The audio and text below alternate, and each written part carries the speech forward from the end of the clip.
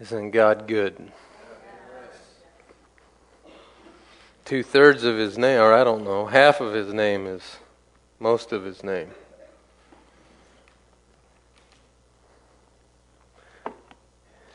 He is good. He is worthy of our praise, and He is faithful. That describes Him. He is just. He is righteous. He's long-suffering and patient. Kind. Kindest person that you'll ever meet. Sees the best in people. Wow, He looks past a bunch of junk to see the good that's hidden in there sometimes. And then you and I are called to be like Him.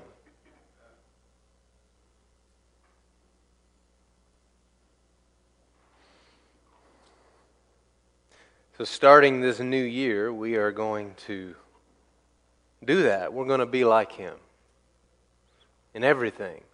In our business, in our home, in our personal life, in our corporate church life, wherever it be, that we be like Him.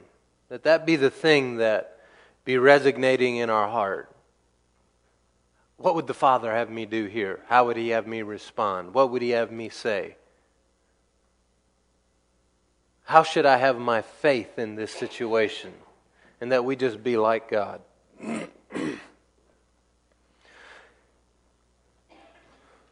That's not part of the sermon or anything. That's just like set the stage for 2020. All right, if I could have a couple ushers up here, maybe two of them, I'll have you pass out some papers. What I have here is, if you're with your spouse this morning and you're sitting with them, just take one.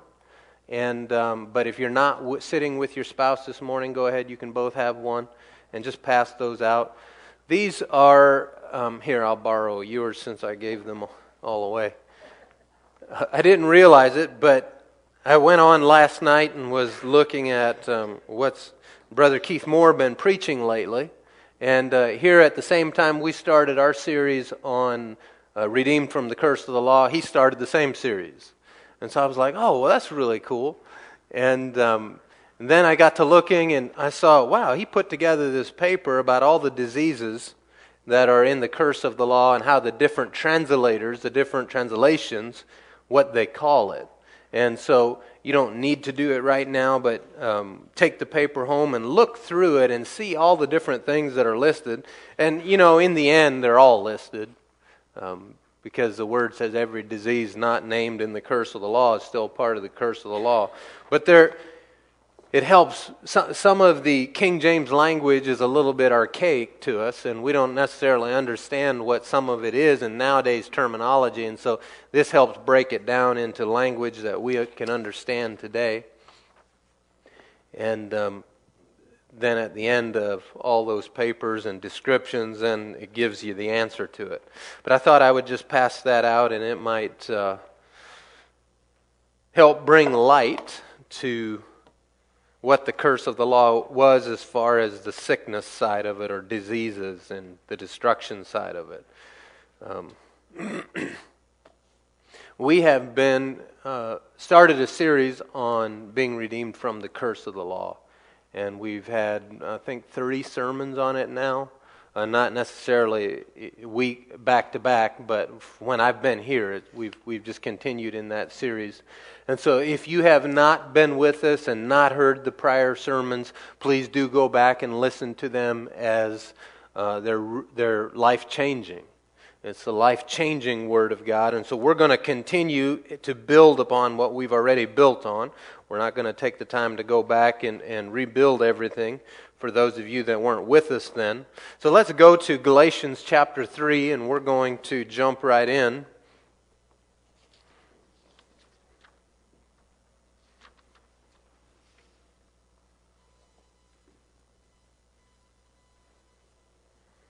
It's really good to be back home with you all. There's just no place like home. You know, you go away, you have a wonderful time, and then you look at each other, my wife and I do, and we're sure glad we have our people. Because they're our people. Think like us. talk like us, believe like us. And fellowship, and when you can link up arms with people, there's strength in that. One can put 1,000 to flight, the word says, but two, 10,000. That don't make sense, does it? Two should be able to now do 2,000, right? One does 1,000, two do 2,000, but no, there is a multiplication that takes place, and then suddenly it goes from 1,000 to 10,000. Well, imagine what 3 or 4 of us could do, or 100 of us. Put the whole world to flight. Galatians chapter 3, and let's begin reading in verse 6. Just as Abraham believed God, I want you to take special notice of this morning as we read through this, of the phrases of the word faith, every time the word faith comes up or the word believed comes up. Because how many know that without faith it's impossible to please God?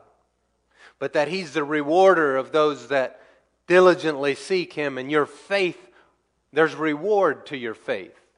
That when you say, okay, I believe, and we're going to take a closer look at what faith is, but what I want to stand out to you this morning as we read through here is when it talks about faith.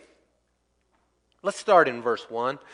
You foolish Galatians, who has hypnotized you, before whose eyes Jesus Christ was vividly portrayed as crucified? I only want to learn this from you. Did you receive the Spirit by the works of the law, or by hearing with faith? Now, how does faith come? Well, faith comes by hearing the Word. That's what it tells us in Romans 10. Maybe we'll read it later this morning. But faith comes from hearing, and hearing from the Word. So as you hear the Word, now the knowledge of God's will is in you. And as the knowledge of God's will is now in you, that's where faith comes from, out of that knowing what God's will is in a situation. And we are to know what the will of God is. Ephesians tells us that we need to not be foolish. It's don't be foolish, but know what the will of God is. So if you don't know what the will of God is, then it is your duty find out what God's will is in this situation.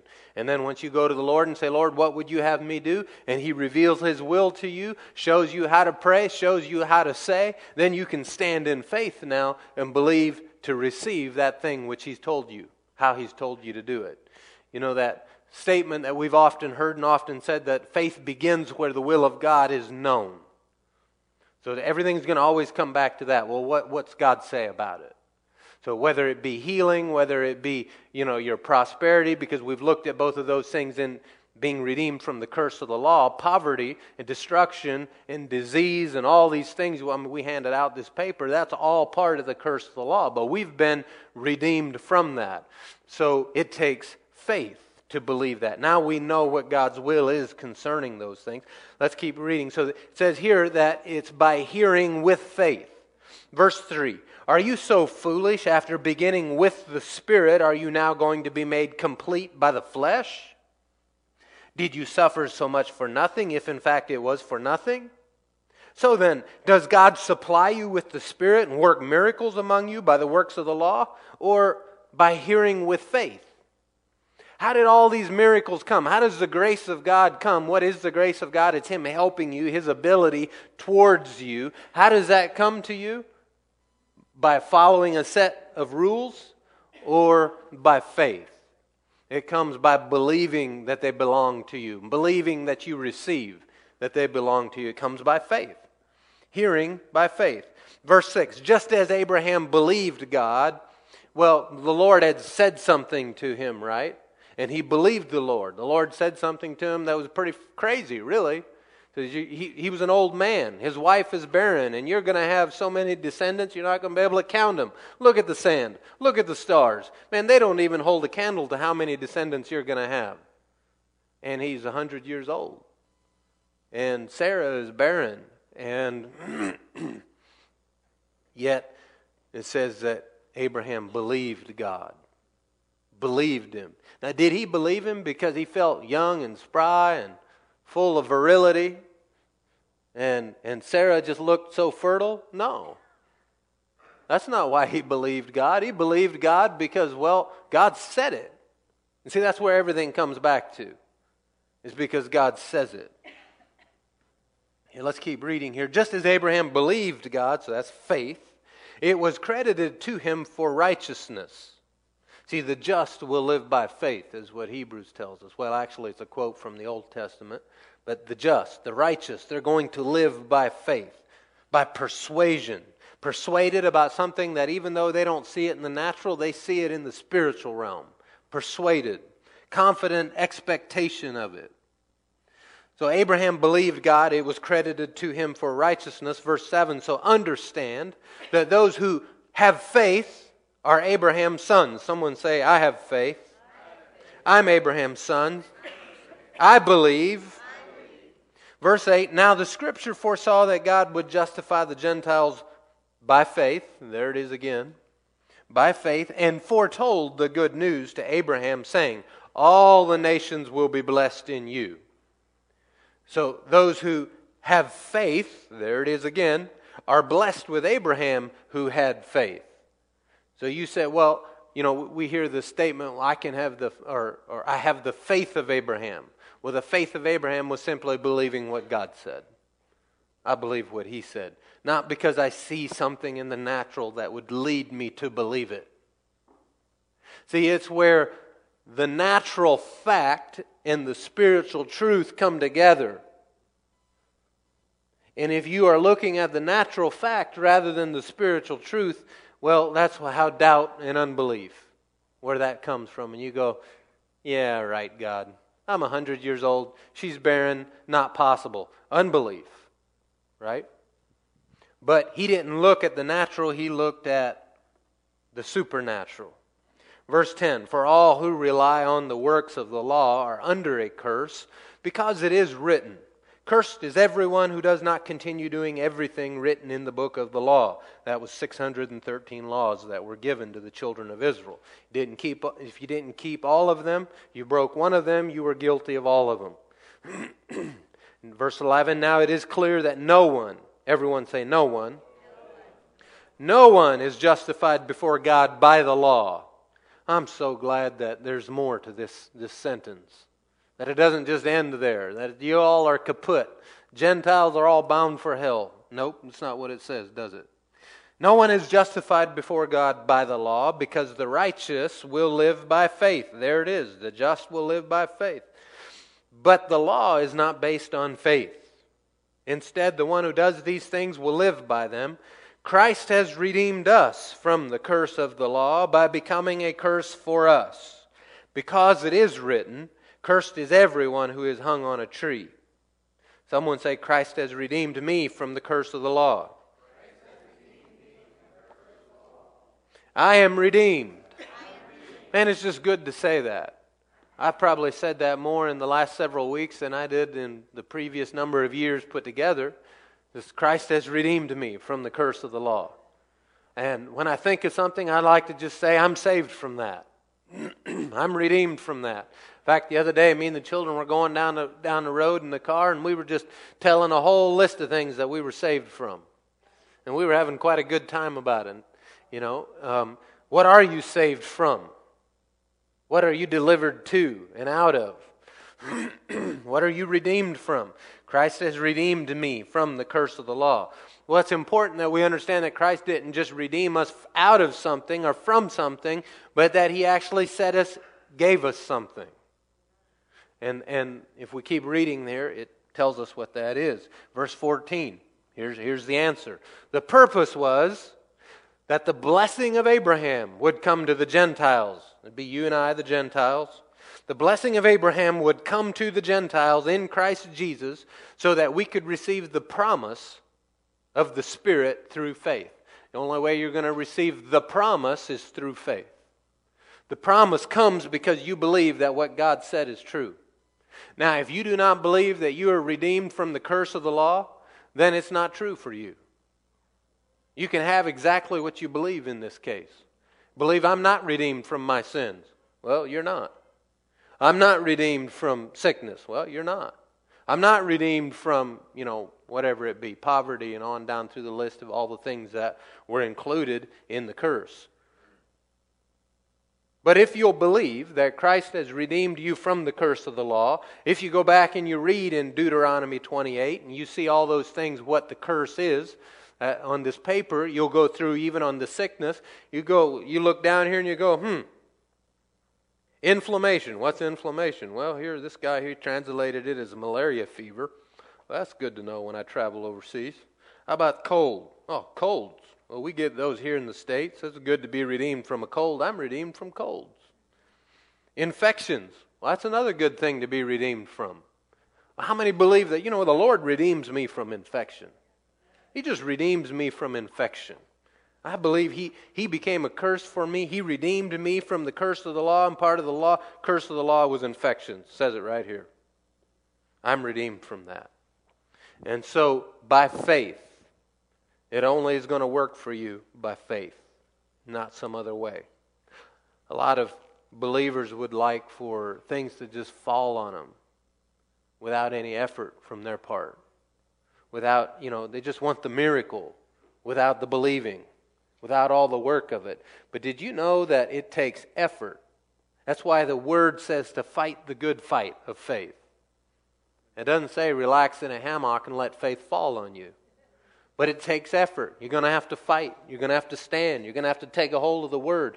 Gird yourself with the Word of truth and with the belt of righteousness and all the different things that are part of that. And you're going to have to stand in that truth. That song we sang this morning, when I don't know what to do. And then it lists all the things. Man, there's powerful song, powerful declarations of what faith really is. How faith looks and how faith is released and the actions of faith. And all of these things are vitally important in order for us to realize all the things, to say it a different way, not realize it, in order to see it come to pass in our life. These things that we're redeemed from and that we walk free of these things. Let's keep reading here. So the purpose was that the blessing of Abraham would come to the Gentiles in Christ Jesus so that we could receive the promise of the Spirit through faith. Excuse me. He goes on talking about the promise. Let's jump down to verse 22. But the Scripture has imprisoned everything under sin's power so that the promise, remember the promise is only believed by faith, or received by faith. Abraham had a promise. He believed it by faith, and then it came to pass. So that the promise by faith in Jesus Christ might be given to those who believe. Someone say, I believe. I believe. So that the faith, so then it says, so that the promise by faith in Jesus Christ might be given to those who believe. Before this faith came, we were confined under the law, imprisoned until the coming faith was revealed. The law then was our guardian until Christ, so that we could be justified by faith. So how are we justified? By faith. But since that faith has come, see, there was a time where they looked forward to this day. Hadn't come yet. But now that faith has come. It has been released into the earth. We now know about it. The good news has been told. The faith has come. We are no longer under a guardian, for you are all sons of God. How? Through faith in Christ Jesus. So everything goes through Jesus. Jesus is the door. He said, I am the door. He said, I am the way. I am the life. And so all these things come through Jesus. And what did it say? We read just a little bit ago that Jesus redeemed us from the curse of the law. So all roads to heaven lead through Jesus. All paths to deliverance lead through Jesus. And what Jesus did for us, what He accomplished for us. He paid the price. He was hung on the cross. He suffered in hell for us. And God raised Him from the dead. Didn't leave Him there, is what Scripture says. Acts chapter 2, you can read about it. And when God raised Him from the dead, now Jesus is seated at the right hand of God making intercession for us. Remember the throne room we sang about this morning. We can run to the throne room. See, the Word says come boldly, invites us, commands us to come boldly to the throne room and find help. Grace is what it calls it. Find help, find grace and help. It says both things. in the time of need, or when you need it the most. So it's by faith that we receive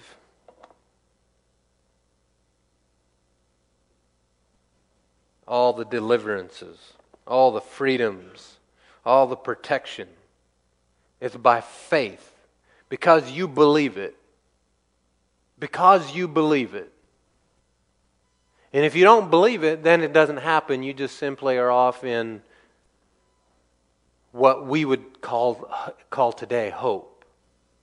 Because when you read hope in the Bible, it's different than the way we use the word hope today. You know, faith is the substance of things hoped for, is what Hebrews tells us. Well, it really, if you break apart that word and you look at it, it means a confident expectation. Amen. Confident expectation. Today, when we say hope, we mean I wish. I would like it to be. I wish it was. I hope it is. So don't say we hope and pray. Oh, we're hoping and praying. Well, then, unless you're using hope the way they did in the Bible, that's great. But if you're using hope the way we use it in today's vernacular, well, now you're saying I'm praying without faith. I'm just wishing. And we know that prayers without faith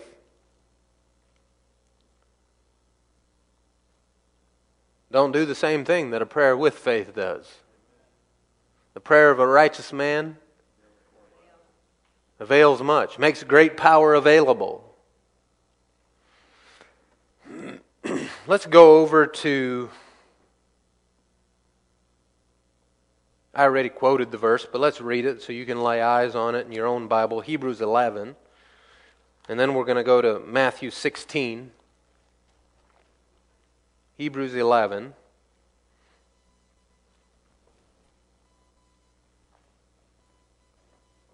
In verse 6.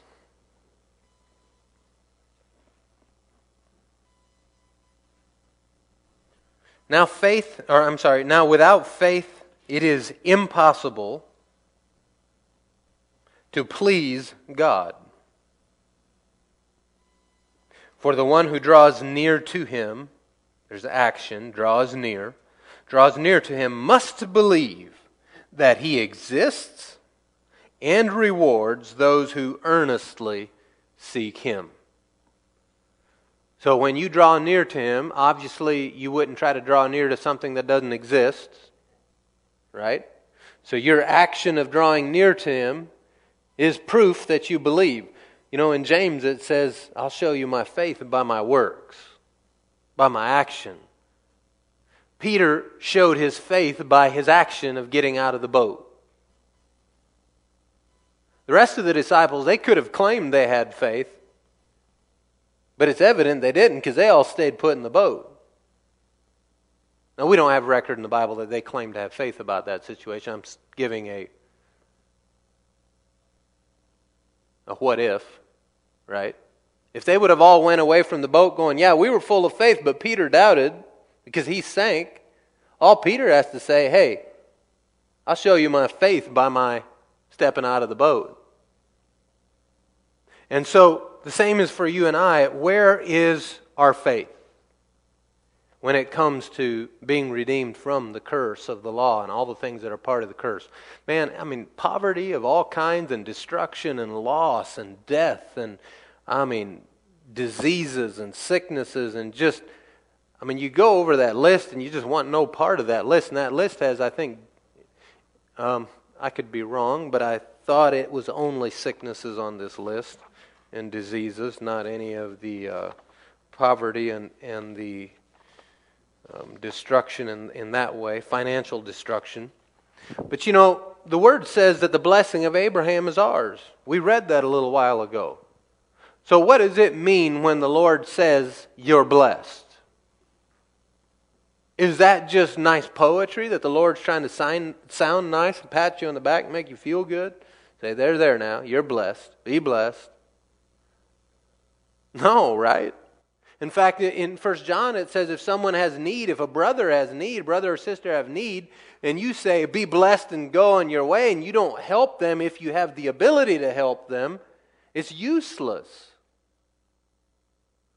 By that very description, it shows that to say be blessed means to actually put action behind it, to do something about it, and to help them with where the need was.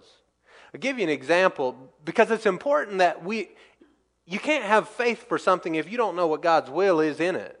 And so for you to understand and to have faith that God wants me blessed, and I mean when He says blessed, it's way past what I think. Let's look at two real quick examples. Let's go to Genesis. Genesis chapter 26. We read this several weeks ago about Isaac's blessing. This is where God shows up. God made the promises to Abraham several times in that covenant He made, and now He's affirming it to Isaac. And when He does, let's just look and start in verse 1 of chapter 26 of Genesis. So there was a famine in the land. Well, how many know famine means lack? Lack of rain, lack of I don't know what. Lack of resources, lack of food, lack of enough, right? So there is lack in the land. There's famine in the land, in addition to the one that had occurred in Abraham's time. And Isaac went to Abimelech, king of the Philistines, at Gerar, and the Lord appeared to him and said, now, the promise is coming to Isaac. It says, do not go down to Egypt. Live in the land that I tell you about. Stay in this land as a foreigner. He says, don't go down to Egypt. Stay put where you're at. Stay in this land. This is the direction of the Lord to him. And he goes on then and confirms the promise. He tells him, he says in verse 3, stay in this land as a foreigner, and I will be with you and bless you. And I will give all these lands to you and your offspring. And he goes on down and talking about being as numerous as the stars of the sky and all the lands and the earth and all these things. And he's just going to bless all. In fact, let's look at that. He says in verse 4, I will make all your offspring as numerous as the stars of the sky. You're part of his offspring. He said, I will give your offspring all the lands, and all the nations of the earth will be blessed by your offspring. You are called, you are established in heaven to be a blessing to the nations. Because through Jesus you have received, but through that seed Jesus you have become the sons of Abraham. And you are now called, and the mandate is upon you to be a blessing. But it's hard to be a blessing when you have nothing to give spiritually, when you have nothing to give physically, when you have nothing to give emotionally or mentally, and you're drained and broke and sick and tired. And it's hard to be a blessing that way, isn't it? But it says all of us are supposed to be a blessing. Now, what does God mean when He says, I'm going to bless you? Look down to verse 12. Verse 6 says, so Isaac settled there in Gerar. Verse 12, Isaac sowed seed in that land, middle of famine. Well, he clearly is not looking at the natural to decide to sow this seed. He must be like his father Abraham and believing the promise of God, and saying, okay, you told me to stay here, so the provision is where the Lord sends you. Remember Elijah? He goes in and says, it's not going to rain until I say so. And the Lord said, go down to the brook Cherith. There will I feed you, was the Lord's word to Elijah. So Elijah went down, and that's where he was fed, where God's provision was. So here, God's provision is, He said, I'm going to bless you. Stay in this land. I'm going to bless you. Verse 12, Isaac in obedience sowed seed in that land, and in that year he reaped 100 times what was sown. Did you see that? 100 times. Middle of famine, and he's going to have just like bumper crop of bumper crops. I mean, like a good bumper crop. Looks at this crop as, wow. 100 times what was sown. The next sentence says, the Lord blessed him. And the man became rich and kept getting richer until he was very wealthy. When God says, I'm going to bless you, He means it. It's not like, Isaac sowed seed in the land, and they weren't sure, but they thought maybe there was a little bit more there than the Philistines had. They got a few more baskets than the Philistines got, they think. They're not sure. Maybe it was an accounting error. Not one of these slight, we're not sure type of blessings. This is like, man, without question. In fact, you just keep reading, and he had flocks and herds of sheep and cattle. Multiple ones had slaves. Philistines were envious of him. Look over to Leviticus 25. So that was an example of when the Lord says, I'm going to bless you, that He means it. Now, Isaac had to receive the promise by faith, and his faith was evident by his actions. Is everyone clear on that?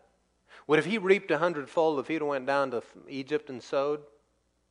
No. Here in Leviticus 25, so now this is hundreds of years later, 400 some years later, and we have, it might actually be around 500 years later. 400, I think.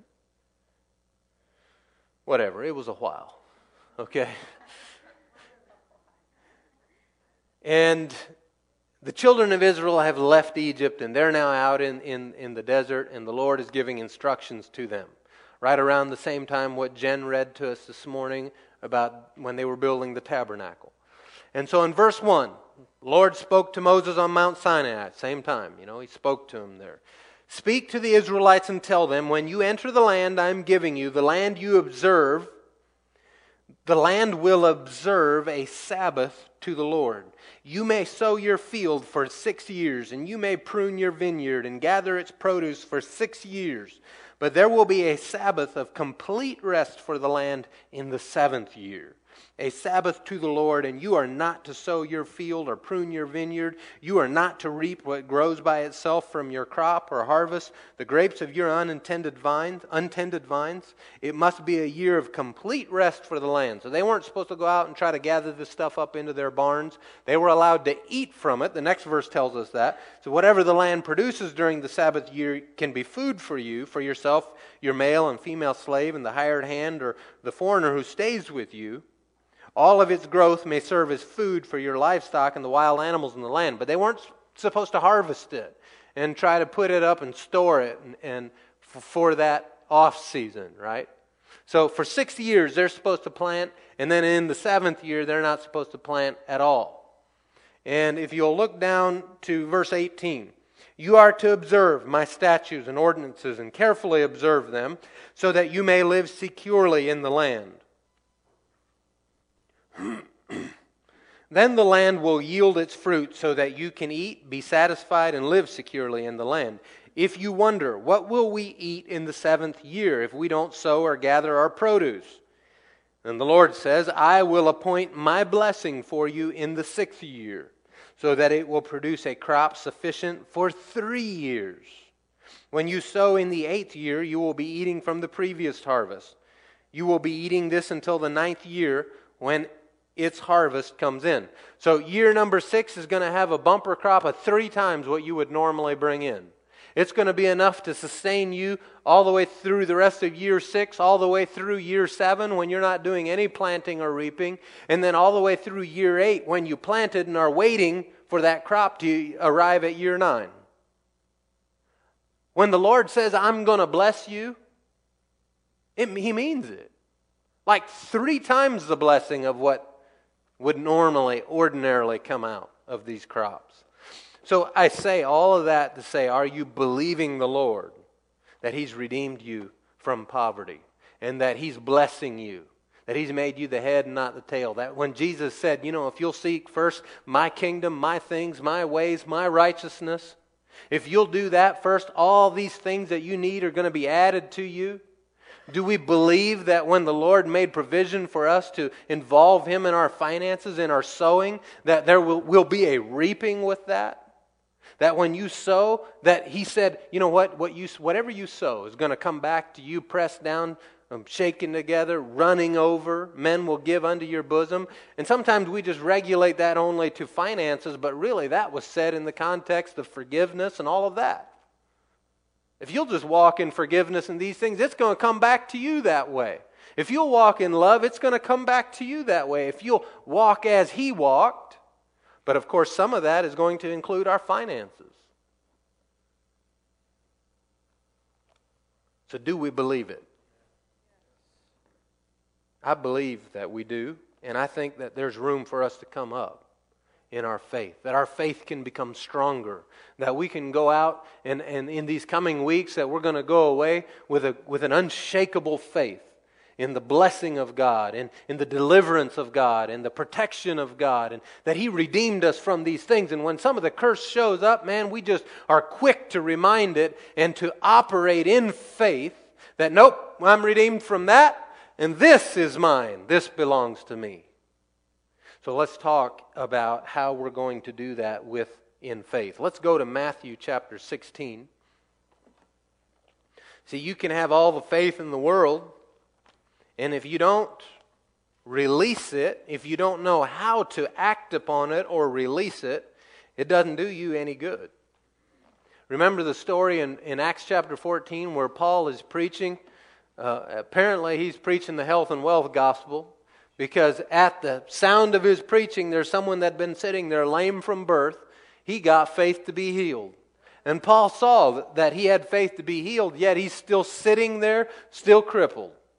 He's not healed. He just has faith to be healed. So just because you have faith for something does not mean that you're going to receive it. You have to know, how do I act upon my faith? How do I release my faith? What does it look like to take faith and to put it into motion rather than just having it being penned up on the inside of you? And so here in Matthew chapter 16, Jesus is speaking, and He asked that question. They were in modern-day Lebanon, I believe, and approaching Israel, and they had gone up north, and then on the way back, He asked the question, "Who do men say that I am?"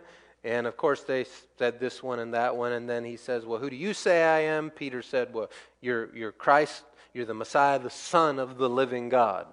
And that was revelation given to him. Jesus said, not by flesh, but by spiritual, by the Father in heaven. And so then He makes this statement. He says in verse 19, Jesus said, He said, "I will give you the keys of the kingdom of heaven." Now, what do keys signify? They signify authority, right? If you have the keys for something, that means you have the right to, unless you stole the keys, right? But if you have the keys rightfully, if someone gave you keys to something, that means you have the authority to go through that door. If you have a key that's been given to you for the church building, it means you have the authority to come and to unlock and come into the building. If you have keys to my house, that means you have the authority to come and open the door and come into the house. So keys denotes authority. So He says here, "I give you the keys to the kingdom of heaven." The keys to the kingdom of heaven. I said the keys to the kingdom of heaven. He's giving authority for the kingdom of heaven. Now remember, this is the same person who said to the disciples, "Pray this way, your will be done on earth as it is in heaven." He wants them in that authority to bring the will of God, bring it to the planet. Everywhere they go. He says, "I give you the keys." Now, if you give someone keys, you don't give them keys so that it makes a jangly sound when they walk around. You don't give them keys so they can hang it on their hook and it looks nice on the wall. You give them keys because you expect them to use it. In fact, you expect that these keys are not going to be just given away and never be used. Right? If you say, "Well, I want to clean the church house." Okay, so here's keys. Right? Now you have authority to go in the door and do what you have been commissioned to do, is clean the building. But now if you run away and take the keys with you, we would never give keys to you if we thought you weren't going to use them. But we're going to put them into the hand of the one that says, "I'm going," and that will use them.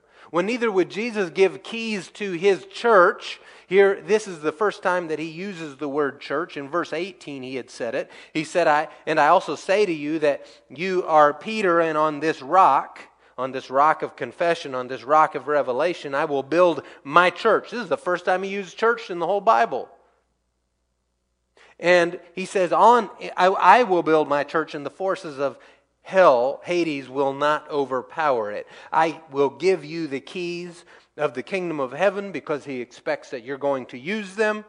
And He says, "And whatever you bind on earth is already bound in heaven, and whatever you loose on earth is already loosed in heaven." So He's expecting us to bind and loose things. It's going to take faith. This is going to take faith. Now, He already paid the legal part of it spiritually. He redeemed us from the curse of the law. What's one of the things that we're going to bind? Well, we're going to bind up those things that are part of the curse. We're going to loose the things that God's given to us with these keys, with these authority. If you'll just jump a chapter later, or verse chapter 18, he uses the same kind of language. And he says in verse 18 of chapter 18, he says, I assure you, whatever you bind on earth shall be bound in heaven, and whatever you loose on earth shall be loosed in heaven. Again, so he's bolstering what he's saying. Again, he said, I'm telling you, I'm going to tell you again, I assure you, if two of you on earth agree about any matter that you ask for, it will be done for you by my Father in heaven. For where two or three are gathered together in my name, I am there among them. So there is a faith that needs to come into play. We have to believe it in order to receive it. We have to stand in faith and operate in faith and release our faith. By the way, I had about at least 30 sermons worth of material for this morning, so I was aware that we weren't going to get through it this morning, so we're just getting a good running start at this thing. Let's go on over to... Let's go to Mark chapter 11. See, He has given us the keys, and with those keys comes the responsibility to speak. How are you going to bind and loose things? Well, with your mouth. We were just read in Matthew 18 that He says, whatsoever you bind will be bound, and whatsoever you loose will be loosed. And man, if two of you agree about whatever you ask for, that's speaking, that's language, that's going to take your words. It'll be done. Not whatever you think. That's not what He said. Whatever you think will be done. Nope, that's not what He says. Mark 11. Let's go to Mark chapter 11. And what had just happened here was the fig tree had been cursed. Jesus walked out in verse 12 of chapter 11. The next day when they came out from Bethany, He was hungry. And after seeing in the distance a fig tree with leaves, He went out to find out if there was anything on it. He didn't know. Some people think, well, Jesus knew everything. No, He didn't. He didn't know if there was fig trees on the tree or not. He went to go look. So He went out there and to see if there was anything on it. And when He came to it, and He found nothing but leaves because it was not the season for figs, He answered and said to it, may no one ever eat fruit from you again. And His disciples heard it. He spoke to the tree. Notice He didn't tell the tree, be withered up, be dried up. He used His words, but He actually spoke the end result. He spoke what would be happening at the end of it rather than how it would arrive at that conclusion.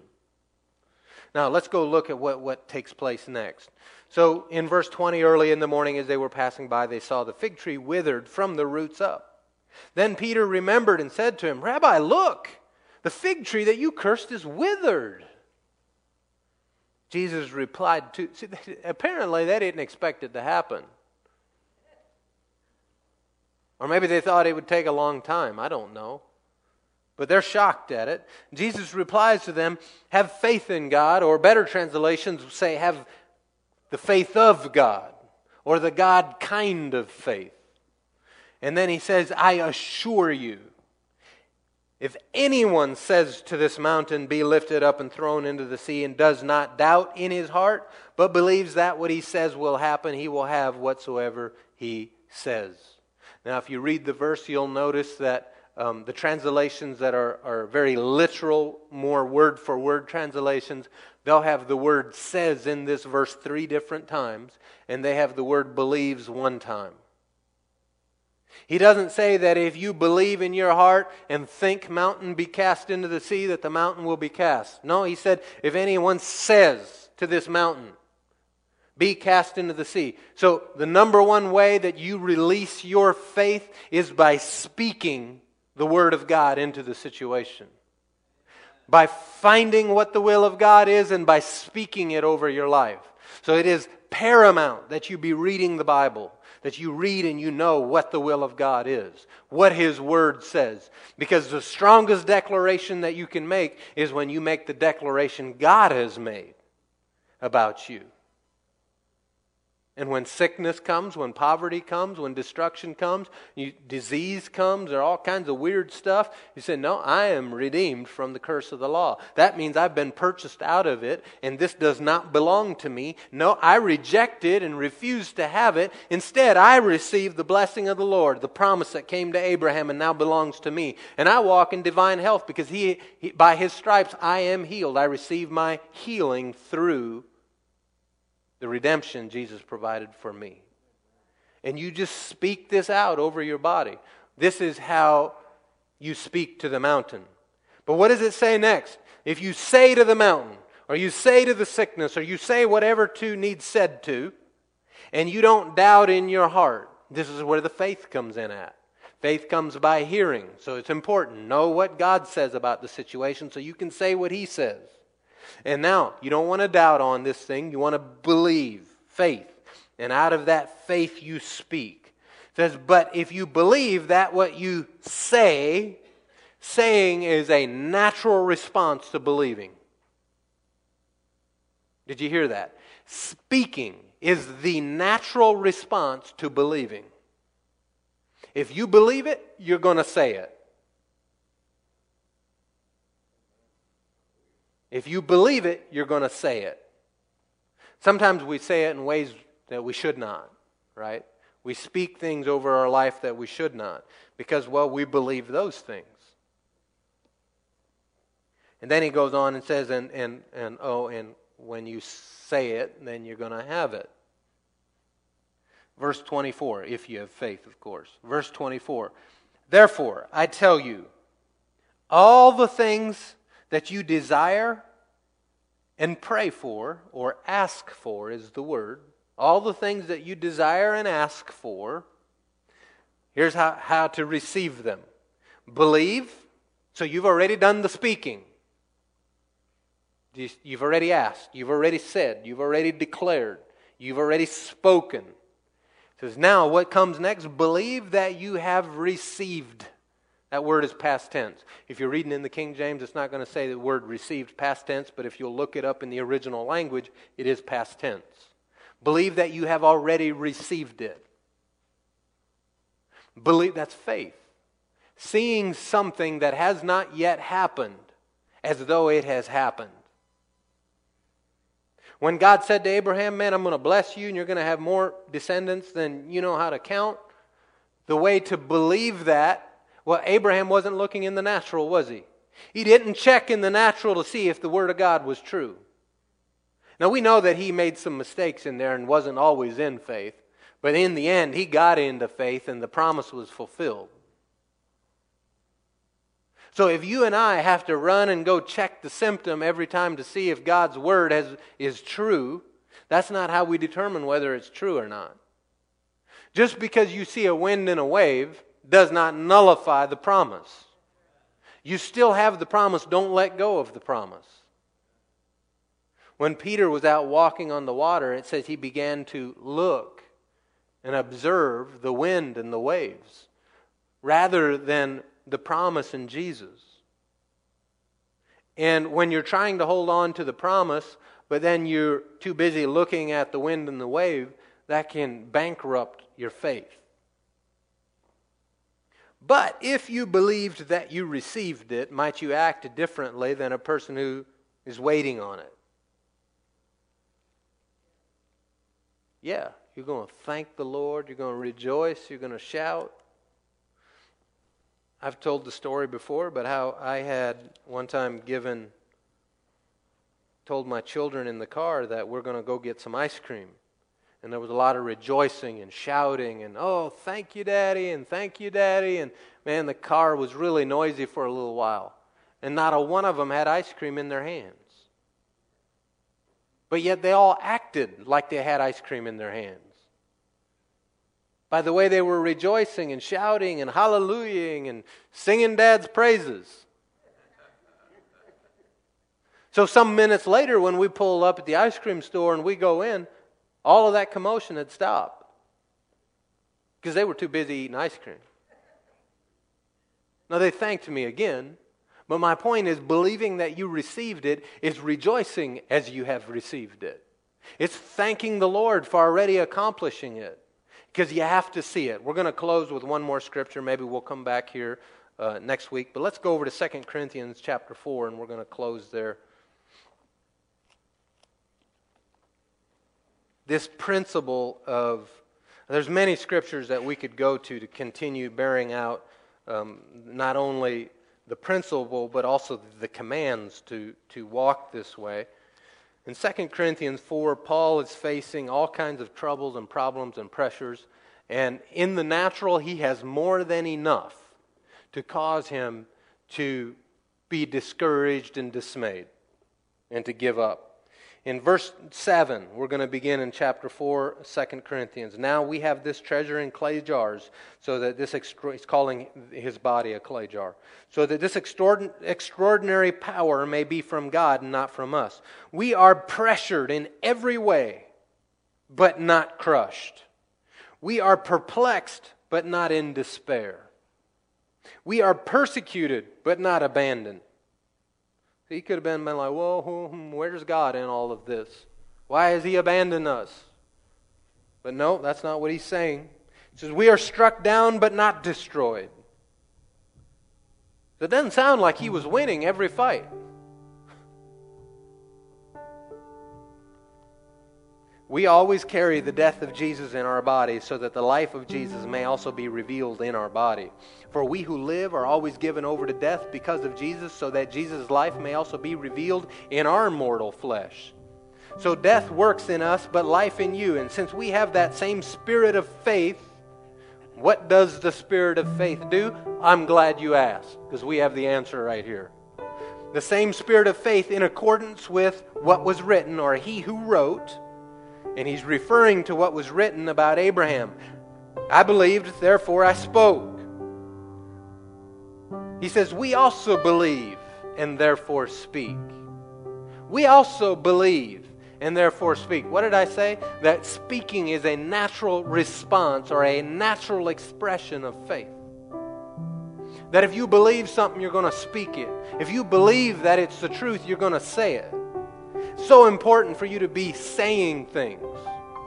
Sometimes we as believers, we say we believe things, but then we aren't saying them. Instead, we're saying other things that we actually believe. So don't deceive yourself. What's coming out of your mouth is what you believe, so guard your mouth. Guard your mouth. Proverbs tells us that, man, your words lie in wait for you and lie in wait to destroy you. But then James says that if you can just control your tongue, you can control your whole body and be perfect. What does Paul say? He says, we believe, therefore we speak. And if you'll just jump down to verse 16, therefore we do not give up. Even though our outer person is being destroyed, our inner person is being renewed day by day.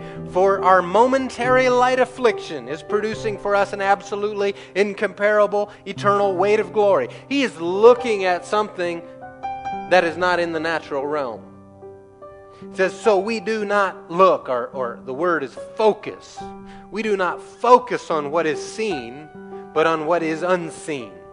For what is seen is temporary, but what is unseen is eternal. You're going to have to see with your spiritual eye. And by your spiritual eye, you'll see truth. And as you read the Word and your eyes are unveiled and faith comes and fills you, it's going to come out of your mouth now. And you begin to declare and say the truth. The spiritual truth that holds authority over the natural truth. Because there are two. There's a natural fact or truth, then there's a spiritual fact and truth. And which are you going to look at? Which are you going to talk? And we're going to come back to this, Lord willing, again next week or sometime later. If not next week. And I'll leave you with one scripture in Psalms 107. You can stand to your feet.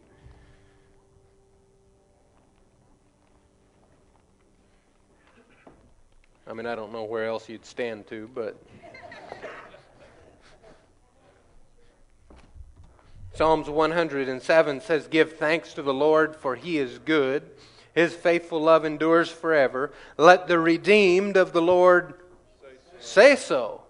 So you need to say it. You need to, as you're driving in your car, as you're washing the dishes, as you're vacuuming the floor, as you're taking the shower, as you're brushing your teeth. That one might be harder. But you need to say it. I'm redeemed. I am redeemed. It says, "Let the redeemed of the Lord say so, for that He has redeemed them from the hand of the foe." What are you supposed to say? Not just I'm redeemed, but I'm redeemed from the hand of the foe. I'm redeemed from the devil. I'm redeemed from destruction. I'm redeemed from sickness. I'm redeemed from, if you're brushing your teeth, from rotten teeth. Come on. All right, Father, seal these things in our spirits, in our hearts from your word, these truths. I just ask you, Lord, that you would continue to unveil them to us this week and witness within us how to declare forth your word and your truth. That it would triumph over the natural in every way. And I thank you for this in Jesus' name. And I declare peace upon each one of you as you go. We have a time of fellowship downstairs, so love on one another, as this is one of the ways that we love God. Good morning. On this beautiful day the Lord has made, we shall what? Rejoice and be glad in it. Every day you wake up and you still have breath in your body, it should be a rejoicing day for you. Because we only have one shot at this. And when that breath is gone, your time is gone. So you've got a day to rejoice and worship the Lord and praise Him and thank Him. And that's a good day. Amen. I'd like to encourage you in Psalm 63. "O God, thou art my God, early, early I will seek thee. My soul thirsts for thee, my flesh longeth for thee in a dry and thirsty land where no water is, to see the power and thy glory. So as I've seen thee in the sanctuary, because of thy loving kindness, it's better than my life. My lips shall praise thee, and I'll bless thee while I have life. I will lift up my hands in thy name. My soul shall be satisfied. My soul shall be satisfied with the marrow and the fatness, and my mouth shall praise thee with joyful lips." Are you filled with the joy of the Lord today? Well, you've got the fruit of the Spirit in you, and one of that is joy. So let's exercise the fruit of the Spirit. Welcome back, Zimmermans, all the way from Africa.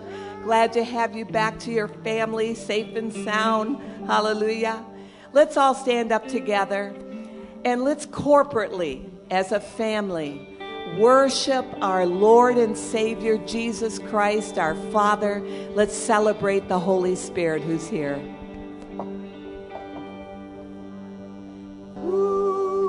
Got off awful quick. You've done great things, Lord.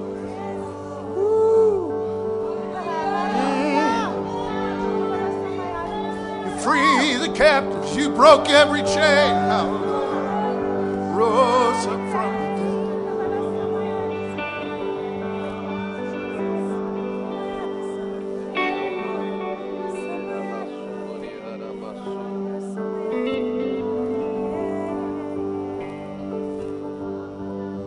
He certainly deserves our praise, doesn't he?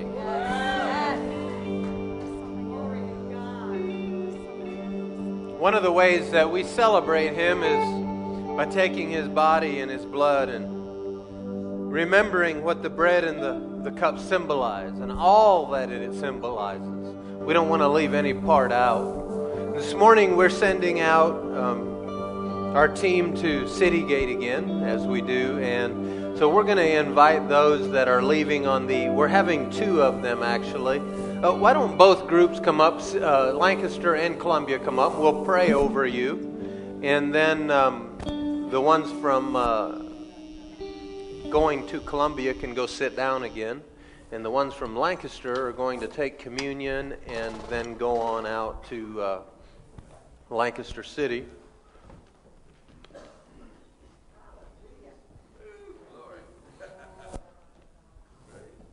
You know, you look up at the walls, look at all the flags, you know, there's a whole bunch of them representing nations all around the world, places where are in desperate need of the gospel. But you know, right here at home, we're in desperate need of the gospel. And that's what this is reaching out to those who are in need, and in not only in need of financial food or physical food and financial things, but also in need of truth that'll set them free from the bondage of poverty, truth that'll set them free from the bondage of sin. So this is just good news that we have so many up here. To stretch out your hands to them and to the Lord, and let's pray.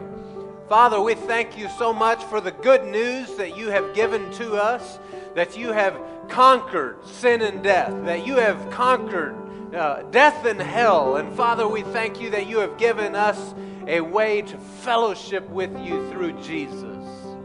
And Father, we call upon you and upon your name this morning for signs and wonders to be performed at the preaching of your word this morning, that your truth will be confirmed by your Spirit to those who hear it. Lord, I ask you to give the people ears to hear down in Lancaster and in Columbia this morning, that not only their belly would be fed, but Father, that their spirit would be fed. Those that have already made commitments to you, that you would strengthen them this morning, give them an awareness of your presence, of your Spirit. And Father, any of those that would come into there this morning that do not know you, Lord, that you would draw them with your Spirit. Even right now, set a draw upon them so that when they come in there, they encounter you and that they make a decision for you. This is what we're asking for. Father, you said to ask for the heathen as our inheritance. And we're asking for all of Lancaster, all of Columbia, all of Pennsylvania, Lord. That's what we're asking for. And I thank you for it in advance in the mighty name of Jesus. And everyone shout amen. All right, our Columbia family that is ministering in Columbia, you can be seated. And then the Lancaster family, we'll have you go ahead and take part of communion.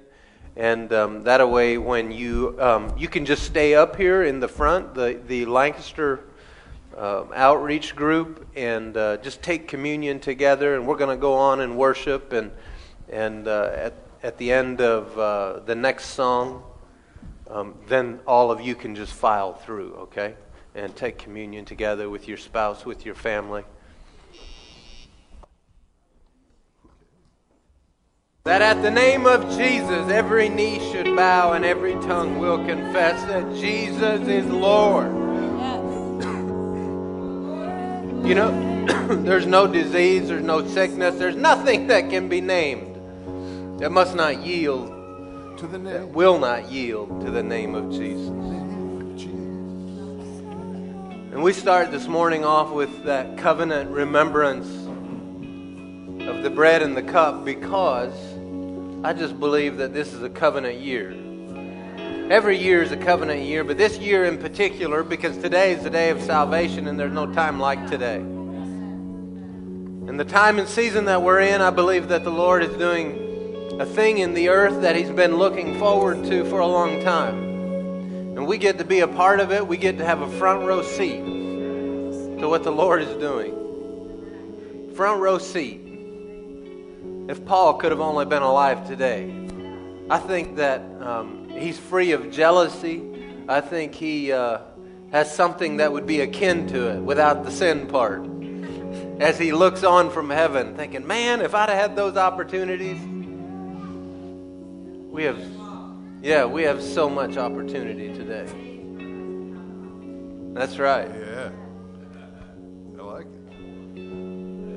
Father, we thank you for your covenant this morning. Covenant of life and health. Covenant that goes throughout time and way beyond. And Father, we ask you this morning for your help and that your grace would be received properly here this morning. We recognize you've given the grace for this time and place and for this state and country that we're in. And Father, you've also told us to have an eye out on the world and to to reach out to the whole world. And this is our desire and our goal starting right here at home. And so, Lord, I'm asking you for your ability, for your help, for favor as we step out to do this. Lord, give us the one heart, one mind, one desire to serve you in this way. And we surrender to you, Father, and we commit to following you and your plan and your will as you direct us, as you've laid out in the Word for us. And we just say, Lord, your will be done here in this nation. Your will be done here in this house. Your will be done in each one of our bodies. Your will be done upon this planet. Your kingdom come in every sphere of influence, in every realm, in every nation, in every tribe, in every tongue, in every people group. That your kingdom would come, your will would be done, and Jesus would be lifted up and glorified. This is our prayer, this is our declaration, and this is what we believe and ask for this morning, Father. And I thank you for what you've already done. Thank you for cleansing us from all sin. Thank you for bringing us into your family and making us yours. Thank you, Lord, that you made a way where there was no way possible. We recognize you as the good Father, the good shepherd, the great shepherd. And we thank you, Lord,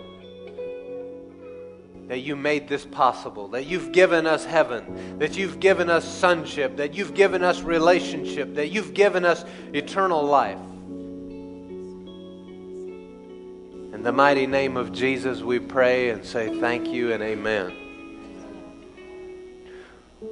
Well, you can pass your communion cups into the center aisle, and we'll send a bucket along to pick those up. And then while you're doing that, we'll also release the children to their classes and the ministry workers to their various stations.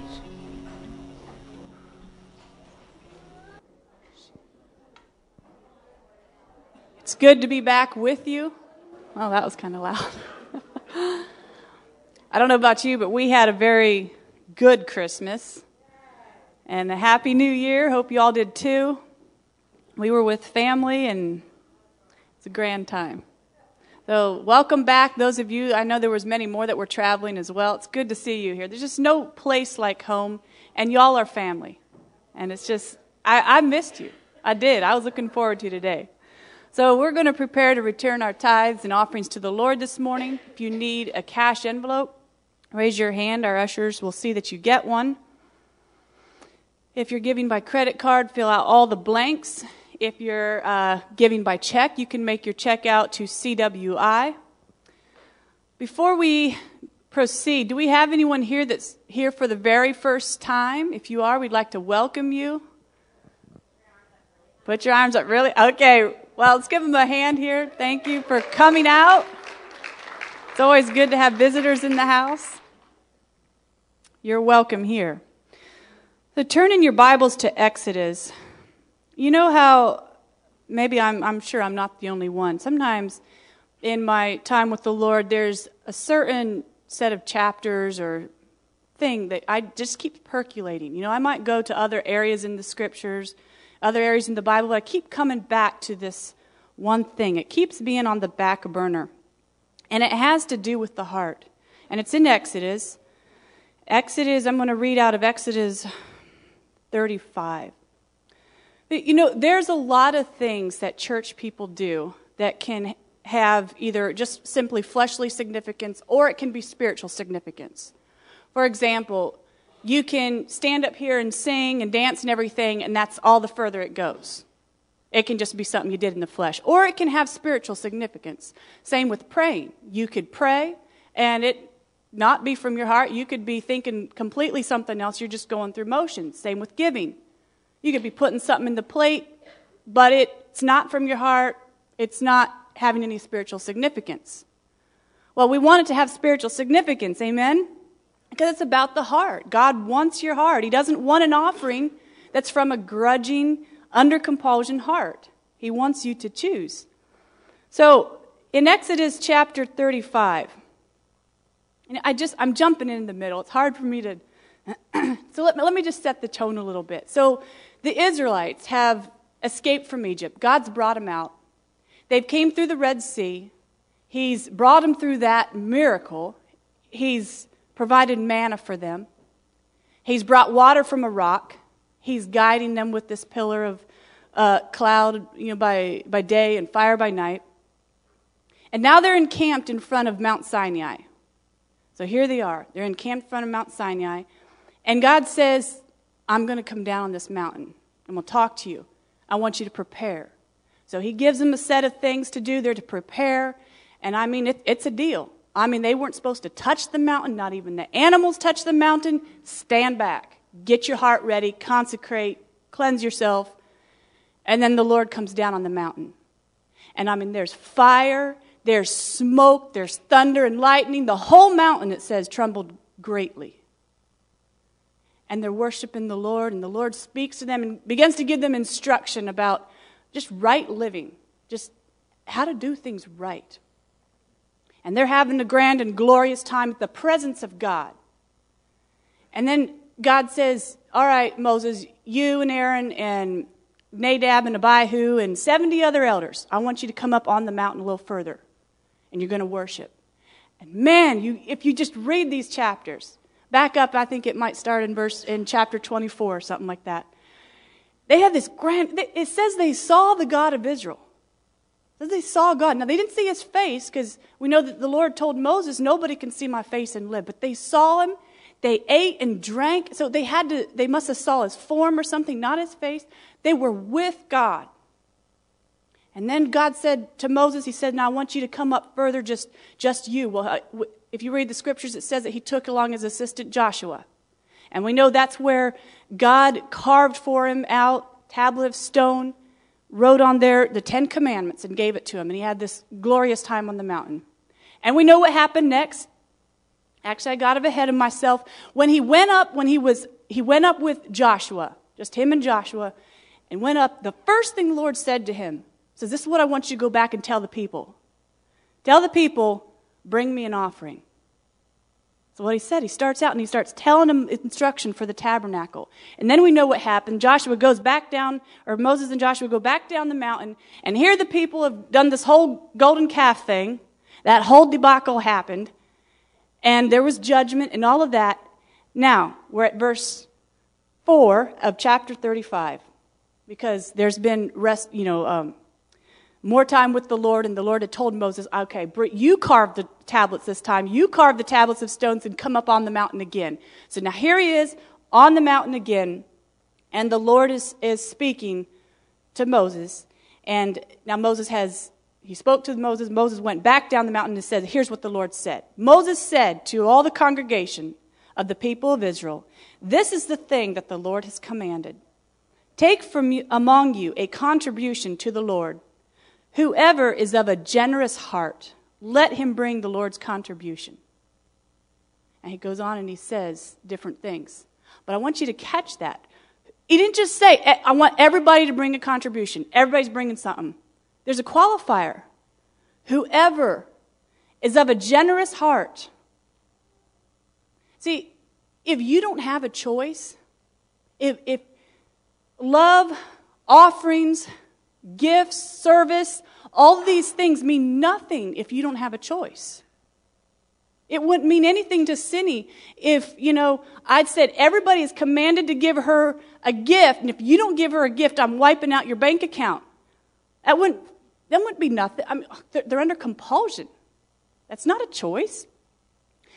Jump over to verses 20. We're going to read down to 29.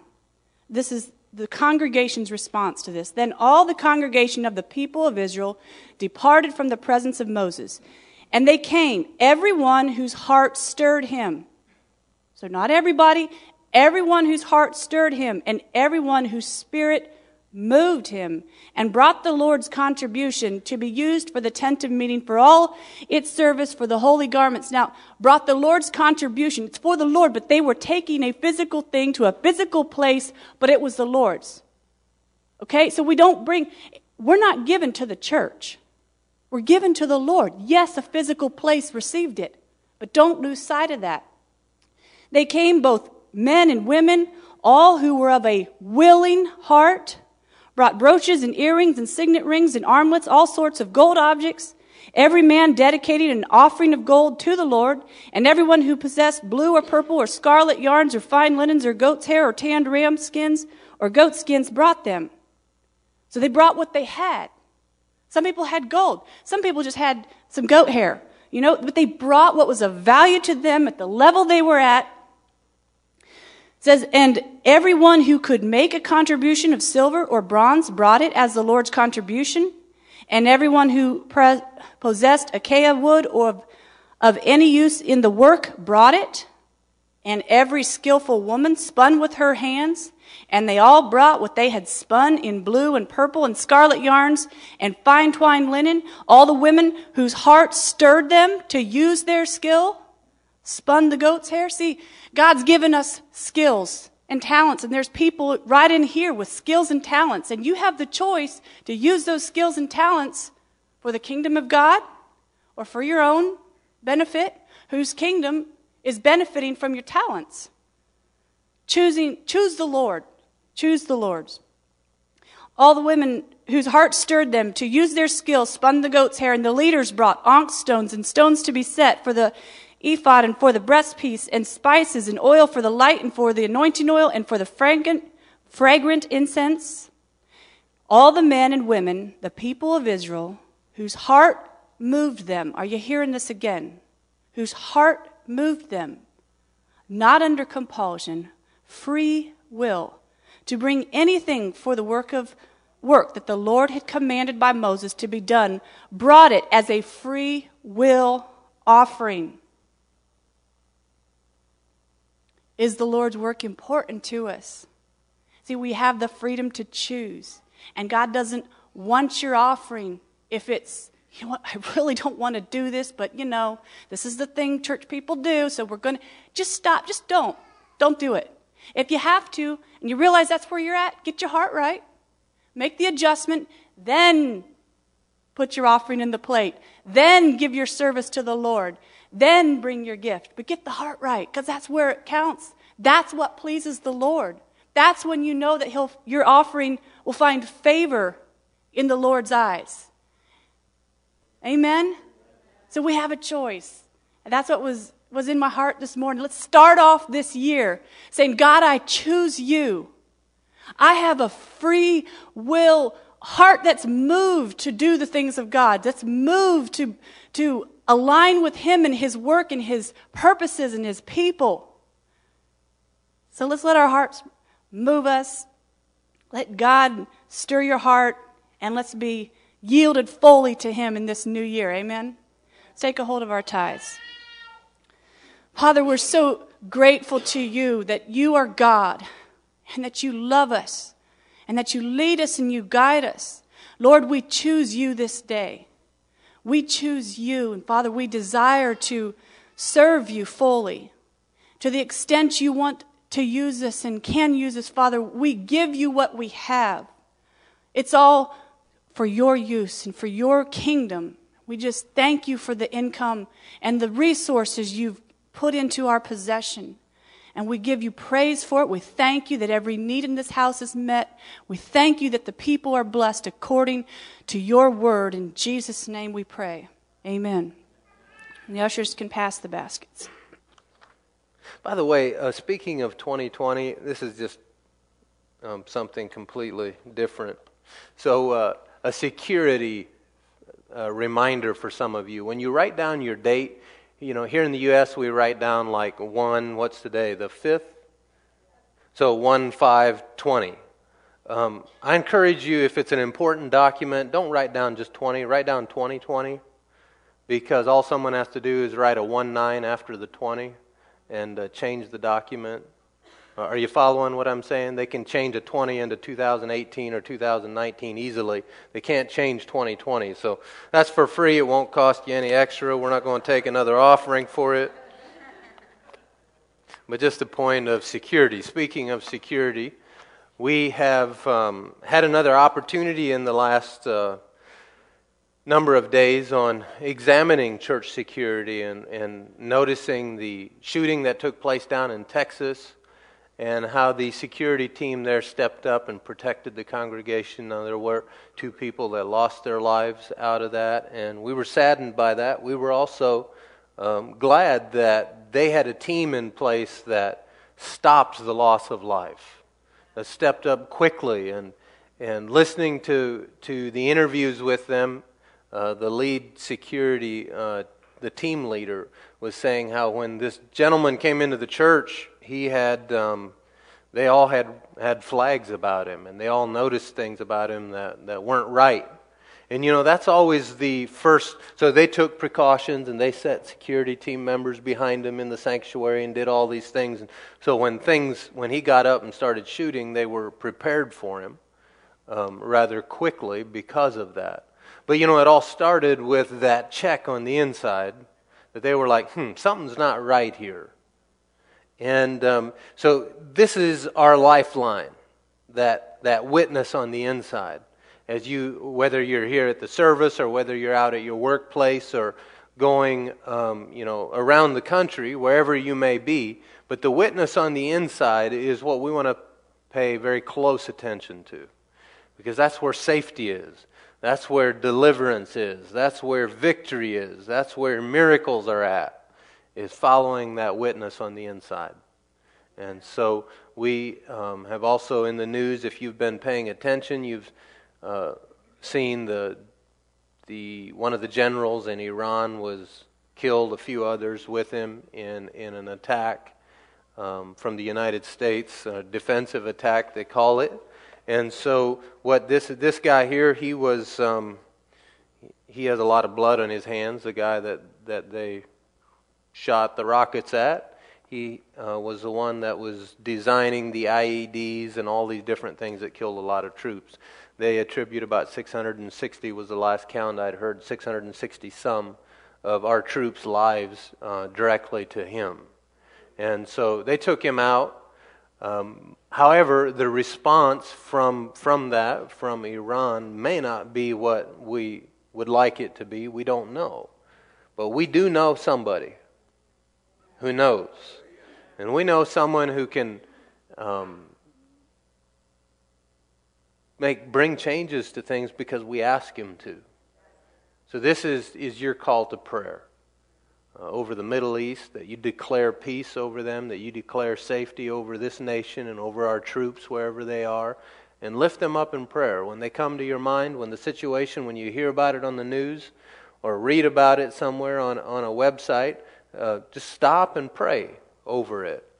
And we have a prayer request list that we can always tap into. It's called the news. Sometimes you need discernment just to know, which one's real and which one isn't, but with all the fake news that's out there. Also, before I get into our sermon for this morning, I wanted to give a thank you to you all as a congregation for your very generous gift that you gave to me and my family, the Christmas gift that you gave to us. It was very, very generous, and we put it to good use. So thank you so much from Jen and I.